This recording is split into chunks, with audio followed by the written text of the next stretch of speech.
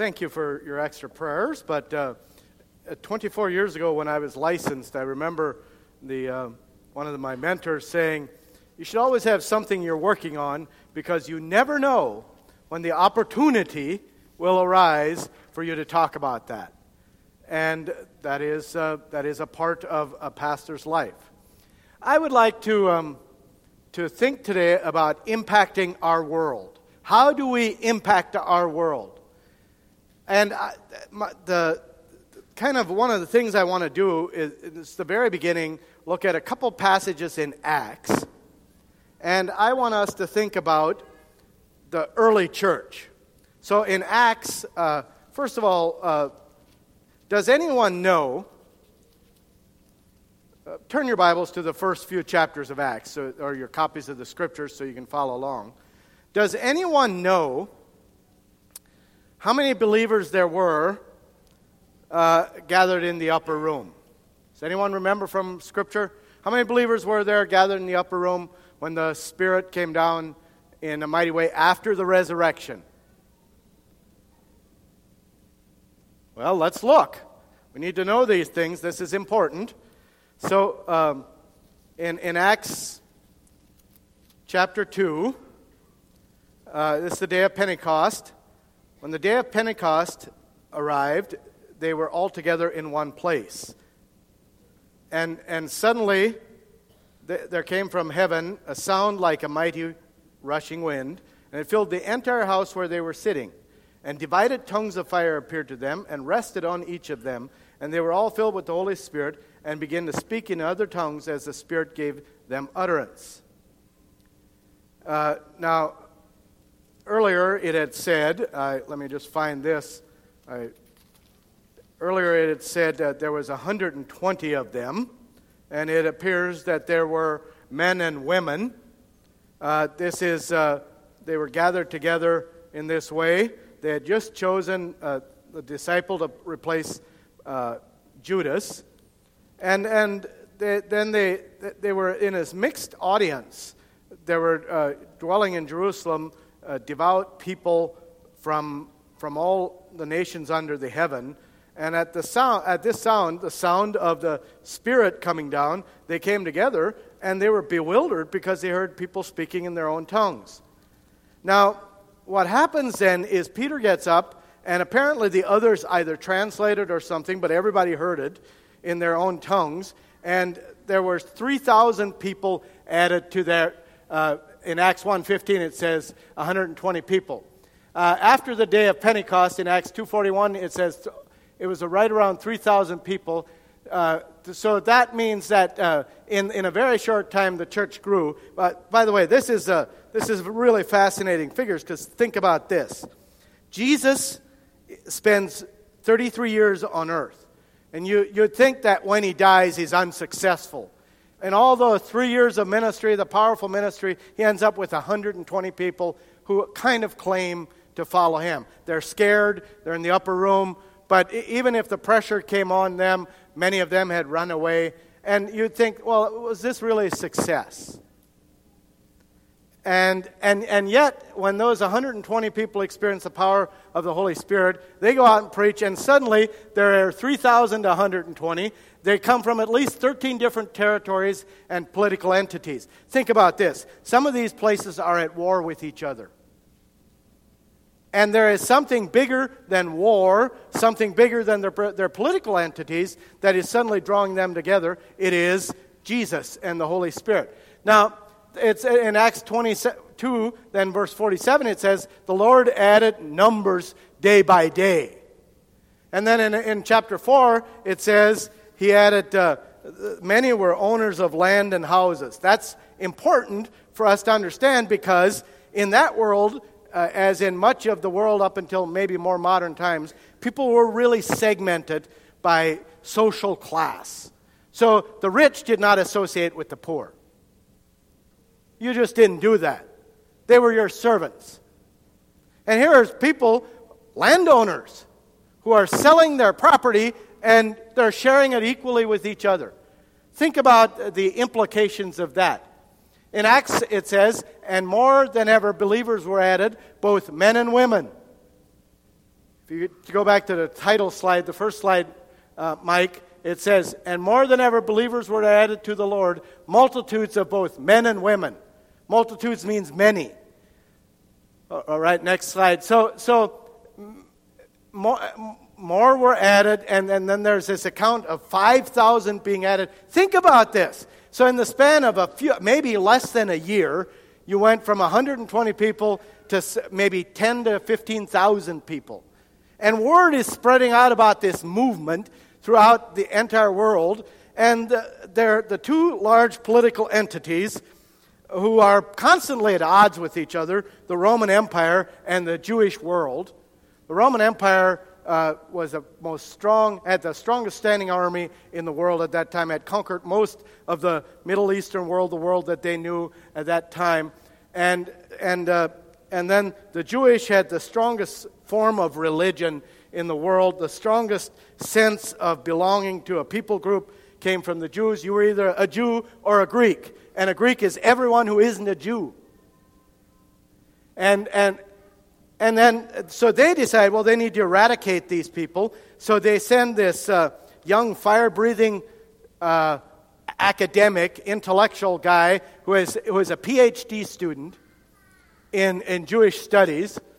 And he has studied at the best scholars in the world. He has something to prove because he doesn't come from Jerusalem. He comes from Tarsus. And he came down to Jerusalem, studied with the best scholars of the world. And he is the smartest, most powerful, most dynamic speaking Jew there is. His name is Saul of Tarsus. And he is sent to kill these people, eradicate them. And by now the pressure is spreading these people out. And as people are going around, they're talking about what happened to them in Jerusalem. And it's almost like keeping beach balls underwater. You ever been at a pool and tried to keep 5 beach balls underwater? You know, you get 2 down and another one pops up. And then so you let go. And it's just kind of like what's happening. In the account of Philip, when he is out and the Ethiopian eunuch, who he baptizes, it says, and from there they went and preached in the Samaritan villages. It's like you cannot stop these people. Something has happened to them. By the end of Paul's life, the gospel had spread through go to the next map. The gospel had spread through all this area. By the end of Paul's life, in the lifetime of one man, maybe 30 to 40 years after Jesus, here is Judea. Jerusalem is somewhere right here. And Rome is over here, the greatest city of the world. This is the extent of the Roman Empire during the time of the early church, during the time of Jesus. This is the northern coast of Africa. This is Egypt. This is modern day Turkey. This is the Black Sea, but this is modern day Russia and Ukraine and those areas. Here is Greece and Italy. This is Spain, France, parts of Germany. This is the Isles of the British Isles. And by the end of Paul's life, the gospel had spread through this entire area. That is amazing. It is probably the most rapid growth of any movement ever. And by the end of the disciples' life, Thomas particularly had preached over into India. It is not even on this map. And so when you think about how fast this spread. Let's just think, though, one thing. Remember at Christmas time I said that God, in Galatians, Paul says, in the fullness of time, Jesus came. God sent his Son. In the fullness of time, at the right place. So why does Jesus come to this little backwater town of Jerusalem, Bethlehem in Judea? Well, we Christians like to say, well, it's because Bethlehem is, that's where it was forecast to be from, prophesied to be from. But this, interestingly enough, is at the crossroads of the Roman world. So, this is the Great Arabian Desert. This is a desert, Saudi Arabia now, and other nations here. This is the Great Arabian Desert. The Fertile Crescent is over here. Modern-day Iran and Iraq are here. And any travel from the east, and there was a lot of travel, would always travel right through this area. So when Jesus came, he came to the place where the most exposure would happen in the shortest amount of time. And this is also the height of the Roman Empire. what did Rome do that is different than other empires at this time? Well, number one, it bound together all of these territories. You could suddenly travel. These are all separate little countries, and many more. You could travel, and many of them were at war with each other at different times and spaces. So suddenly, you could travel. You could travel from Judea up to Rome and always be in Roman areas, and you didn't need a passport. And you didn't have to worry about fighting. What else did Rome do? Our piano player, what else did Rome do? Pax Romana. She's been my student for 4 years. And this is called Pax Romana, Roman peace. She could probably reiterate the things I've drilled and drilled and drilled. The other thing that Rome did is build roads. It built the first paved roads, and they told me I have to be careful with the camera. The camera is here, and if I move down too far, I get off the camera. Maybe I want to be off. Anyway, but they built paved roads that were in a arch fashion, so the water would run off, and they were wide, and they put ditches on the side. There were roads ranging all across this Roman Empire, and it was to move their army. But it also eased travel, and they protected those roads. Those roads were patrolled by the Roman government. And the other thing they did is institute a common language. Greek. Because people in this area spoke German, but if you wanted to do any business in the Roman Empire, you had to know Greek. Now suddenly, you have the erasure of boundaries, of parochial and provincial boundaries, national boundaries, so you could travel. You have a great road system, and you have a common language, and the gospel spread. So God knew the right place and the right time when to send Jesus. Now, and that is one of the reasons that it grew so rapidly.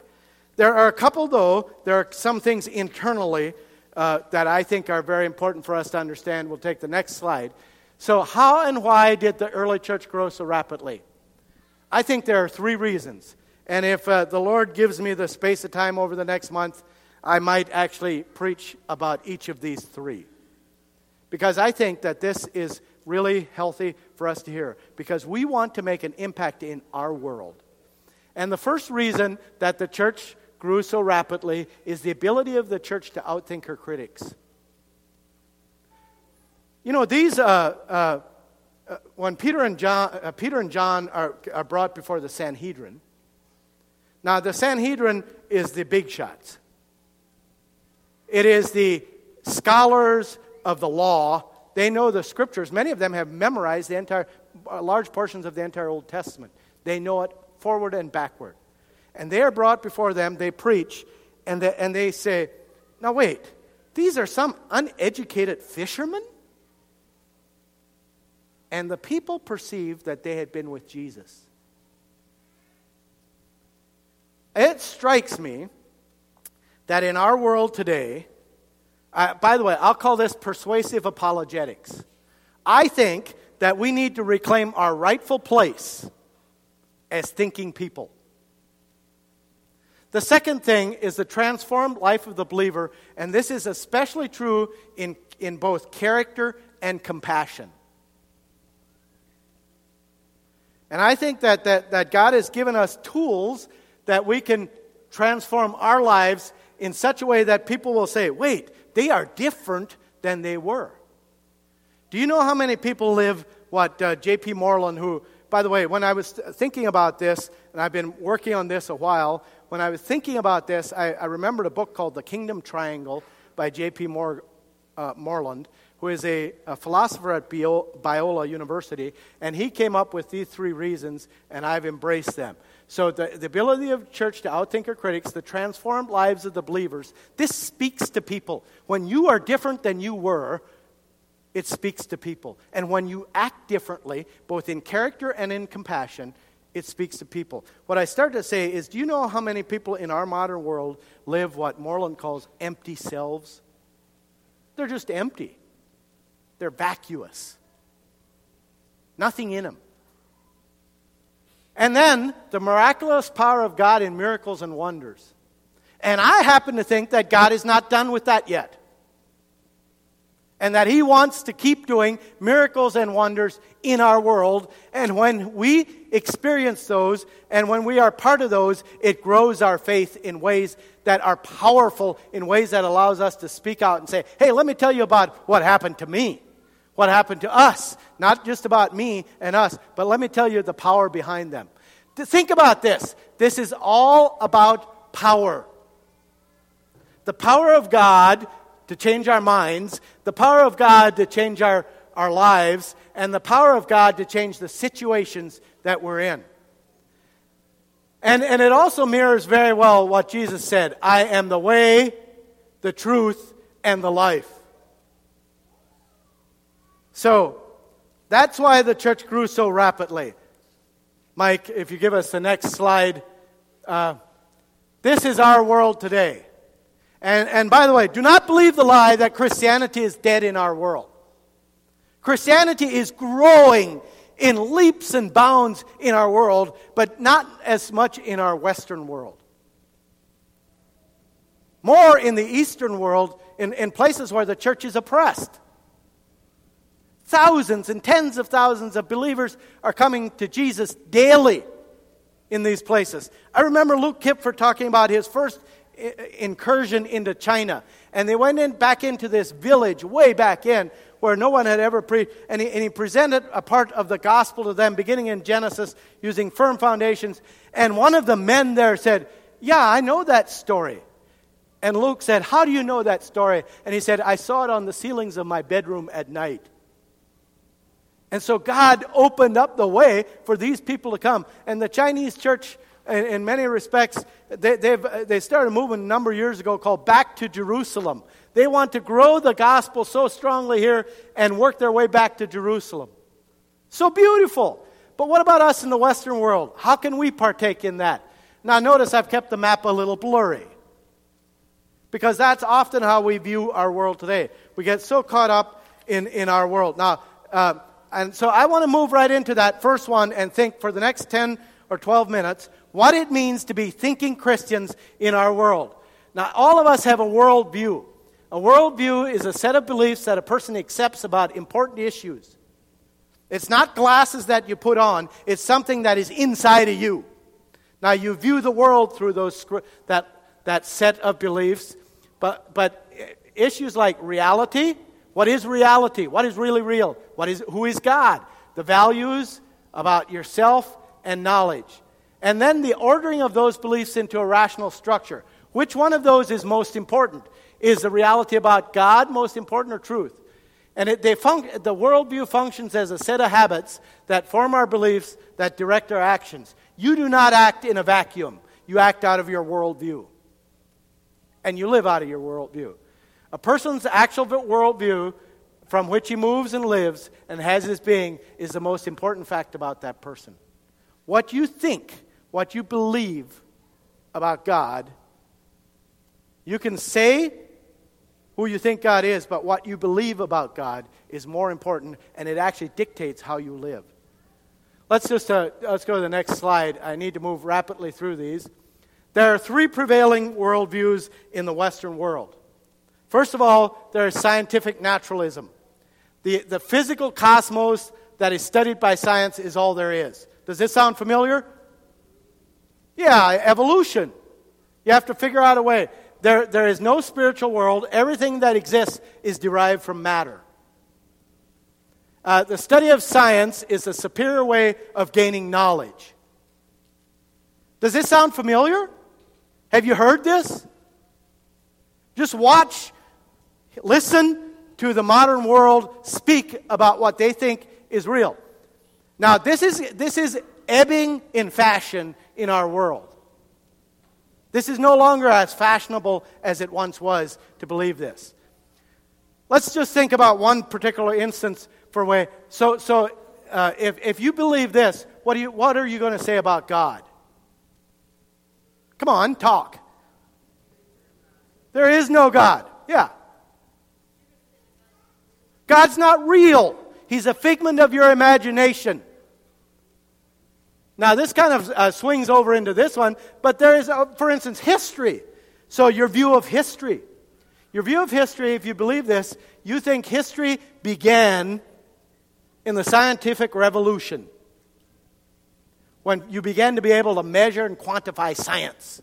Before that, people were ignorant buffoons who lived in the Dark Ages. Now, a much more prevalent worldview that we probably wrestle with is postmodernism. And this is a reinterpretation of what knowledge is and what counts as knowledge. There is no objective reality, truth, values, or standards. Everybody has them, but they're not objective. In fact, everything is relative to the social group that shares a narrative. Isn't that wonderful language? We even like this language. The social group that shares a narrative. So if you're American, sure, you should believe in the American way. If you're Mennonite, you should believe in the Mennonite way. But one truth is as important as all other truths. And there is no subjective truth. In fact, truth for you is different than truth for me. Have you heard this? This is much more fashionable because it actually, and perhaps even a bit more rational than scientific rationalism. Now, we have to be really careful that we don't fall into this trap. And much of modern Christianity, Western Christianity, has fallen into this trap. They say things like, well, yeah, what's important for you, that's really good that you believe that strongly about that. I just don't believe that strongly in that. Now, then there is a third worldview that is called ethical monotheism. Monotheism, what does that mean? Mono, theism, one God.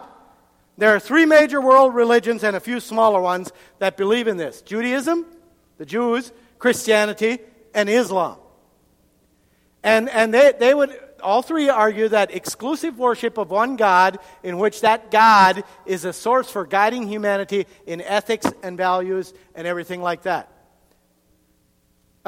They believe in a inspired sacred writing that guides the followers, and they also all three believe that the present life is only a portion of reality. So think about the example I used here. If you believe in this, then who is God? What might be your beliefs about God? If you believe if you're a postmodernist thinker, how might you think about God? Yeah, gives me what I want. He's what I make him to be. Or she. Or it. Or nothingness. How much do you think about history? It's not really that important. History is not really that important because, well, they had their own social narrative, and that's why they did it. And you cannot condemn anything, including, and here's where it breaks down. You say things like, well, okay, so the Holocaust. The Holocaust is a construct of a social group that shares a narrative. The Nazis were a social group that shared a narrative. And so why should it not be important that they follow through? See the problem there? Okay? And but if you believe in a God, then you believe that history has a starting point and is going somewhere. Now, which one do you embrace? Which one do you rationally embrace? Which one would you say you embrace, but which one do you live? If your worldview is best seen in how you live, then think about this. Is truth relative, or is there something bigger? Let's go to the next slide. And here is where I want you to turn now to, well, I have it up here. This is 2 Corinthians 10, and I want you to just think with me for a little bit about this passage of Scripture. This is now the Apostle Paul. Remember who he is. He's a leading thinker of the time as a Jew, and now he's a Christian. And he says, I, Paul, myself entreat you by the meekness and gentleness of Christ. I who am humble when face to face with you, but bold toward you when I am away. I beg of you that when I am present, I may not have to show boldness with such confidence as I count on showing against some who suspect us of walking according to the flesh. For though we walk in the flesh, We wear human bodies. For though we walk in the flesh, we are not waging war according to the flesh. For the weapons of our warfare are not of the flesh, but have the divine power to destroy strongholds. We destroy arguments and every lofty opinion raised against the knowledge of God, and take every thought captive to obey Christ, being ready to punish every disobedience when your obedience is complete. For years I thought this scripture was something like this. I have a bad thought. Oh, I got to go corral that thing and smash it down and stomp on it. Well, suppose it isn't that. Suppose, let's just look at what Paul is saying here and try to lay down the things you've heard. For the weapons of our warfare, the fight that we are in against evil, both in ourselves and in the world around us. And here is where most Christians, if you do not have the idea that Jesus came to institute a kingdom with his own set of ethics and values, and Jesus' followers were very political. They just chose the third way, if you want to call it that. They said, our kingdom is not of this world. If it were so, Jesus says this, my servants would fight. He's telling Pilate, the leader of the Roman Empire with the biggest standing army in the world, my kingdom is not of this world. If it were, I'd be at war with you. But I am not going to fight it the way you think I should. I am going to defeat evil by doing something different. For the weapons of our warfare are not of the flesh, but have the divine power to destroy strongholds. Strongholds means exactly, that's a good word for it. It means territories or areas of strength. We destroy arguments and every lofty opinion raised against the knowledge of God. Notice a couple things here. Destroy, destroy. We do that. And divine power. We, who is the we here? But who has the divine power? Who has the divine power? Paul? Yeah, sure. Much easier if it's Paul. It's us. We have the divine power to destroy strongholds. We destroy arguments and every lofty opinion raised against the knowledge of God.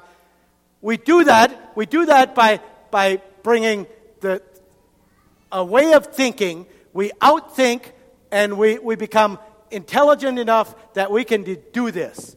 Now, interestingly enough, this word power, you need to know this. There are a couple words for power. One is exousia in Greek, and that means when I give you authority. I tell you to stand, you stand. That's exousia. Dunamis, which is where we get our word dynamite from, means power inherent in something because of what it is. And that is what this word, the root is of this. But we have the divine power because of who we are to destroy the strongholds. In order to destroy the strongholds, we need to become thinking Christians.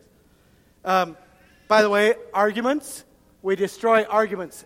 That word, the definition of that word means the act of computing, the act of thinking. I'll take the next slide. So this is the picture that I want to just kind of have you think through a little bit. This is we are not inside the castle. We are outside the castle. We are taking over the stronghold of the enemy. This is not a defensive battle we're waging. It is an offensive battle. For the gates of hell shall not prevail against it.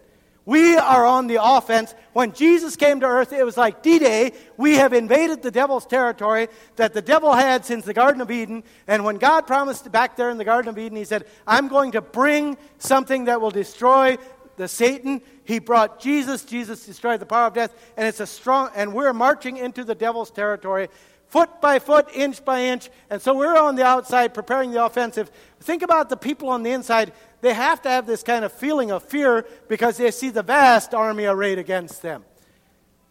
Now, if we're out here sniping at each other, we're in trouble. We need to band together and understand that this calls for something from us. So let's go to the next slide. So how do we do this? We do it by making choices to become students, learners, and disciples of the smartest person who ever lived. Dallas Willard says this: Jesus is the smartest person who ever lived. And I've wrestled with that for a long time. What about Einstein? or Steve Jobs or whoever. Well, Jesus is smarter than they are. And it is worth the time. I'm running, I over-prepared. In 1 Timothy 4, 7 and 8, it says this. If you put these things before the brothers and sisters, you will be a good servant of Christ Jesus, being trained in the words of faith. Being trained in the words of faith and of the good doctrine that you have followed. Now that word trained means educated. Being educated in the words of faith. Have nothing to do with irreverent, silly myths. Rather, train yourself for godliness. That's a different word. That means discipline. Like an athlete training. The first word train means educate yourself in the Word of God. In the nature and character of God. Train yourself. And the second word is then use the discipline to become more godly. For while bodily training is of some value, godliness is of value in every way. And it goes on, and at the end of that, he says, command and teach these things. Let no one despise your youth. And remember who you are. And then in 2 Timothy 3, we know this passage well because of the last verse in the chapter where it says, all Scripture is breathed out by God. There it says, in chapter 3, verse 13, it says this. Again, it's Paul talking to a young Christian. While evil people and impostors will go on from bad to worse, deceived and being deceived. But as for you, continue in what you have been educated in what you've learned, and have firmly believed, knowing from whom you learned it. So become educated. What does this mean for us practically today? How do you grow as a student?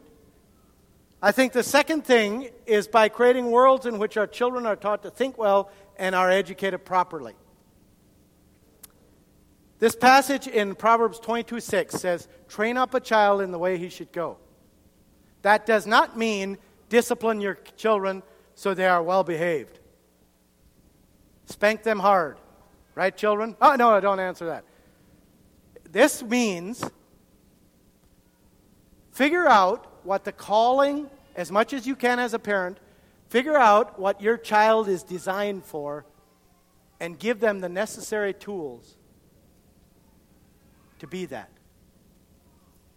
It is really easy. It would be really easy for me as a parent if I had a son to want him to be like me, to want him to love books and art and that kind of stuff. But maybe God designed him differently. Maybe he's supposed to be the best technical engineer, the best plumber. There is nothing wrong. And again, I'm not talking about that we all have to become academics. I'm saying that we need to become the best people who we are in the places we're called to be. If you are a nurse, you practice being the best nurse you can. You become educated because in doing that, you become more valuable to the kingdom of God. But it requires effort. And that's what we rebel against. And then by encouraging, developing, and supporting organizations and programs that give people the opportunity to think well. It is high time we took back our world. And we do that, one of the ways we do that is by becoming thinking people. Now, where should we learn from? I promise this is the last slide. Well, it isn't the last one, but it's where we're going to end up. So where do we learn from? Sources to learn from. I want us to think about this. I want us to think about the very central thing that all of us should study, the very central thing that all of us should become acquainted with better is the nature and character of God. Who is God? How does he move in my life? Now, notice what is conspicuously absent in the middle there. You all thought it would be maybe the Bible. But Jesus says, you know the Scriptures to the Jews. You know them hindwards and forwards, but they can't save you. I have come that you might be saved. And so outside the next circle of things that we need to learn from is Scriptures. And that's probably chief. That shouldn't be equally divided. I didn't have much time. And then creation. God calls us to learn from creation. Go to the ant, thou sluggard. Next time you feel really sluggish and lazy, go check an ant. Right, that's what it says. That's what you're supposed to do. And we should learn from history because of the way that God moved in history. And then we should learn from creation's creation. You should all at least become reasonably adept at having conversations with people about things going on in our world today and about events and art and music and culture. Because it's in those venues, the Apostle Paul comes to Mars Hill. And he sees an inscription there. And he said, by the way, your own poet has said, and he quotes a poet. Quotes a piece of poetry to them that all the men and women there understood. And it's that venue. So, let's say, we say, well, yes, the impeachment process. It is going on right now, right? Let me tell you, I don't understand everything about that, but let me tell you, now this is, you have to kind of carry a conversation. You can't do this right away. But then you begin to talk about, well, so what is really valuable in this process, and what would make a good leader, and how do good leaders function? And oh wait, I have chosen to. They'll ask you if you do this. They'll ask you, well, what are you, a Republican or a Democrat? They'll ask you that, and you'll say, well, what will you say? But anyway, I would say something like this. Well, I find positions in both platforms that I find appealing, but at the heart of what I care about is a different kingdom, the way of Jesus, who won't be impeached. They tried that once. Didn't work. Or you go to an art museum and you think, wow, that's a beautiful piece of art. And then you go to one of those postmodern pieces of art and you think, that's splatter on the wall. Let's stand together. The call to us is to become thinking. That doesn't mean some of you should go to college. Some of you should get more education.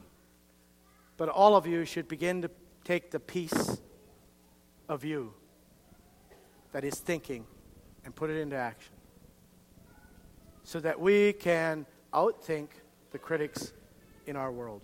Lord Jesus, I ask and invite your Holy Spirit to move down into this room like it did in the time of the disciples and move in the hearts of our people to say, what is it that really we care about, and how can we become more like you? How can we be your disciples in thinking and in character, and therefore release your power to work on earth? Help us to grow in thinking. Help us to destroy the strongholds of the evil one in our world. In Jesus' name, amen.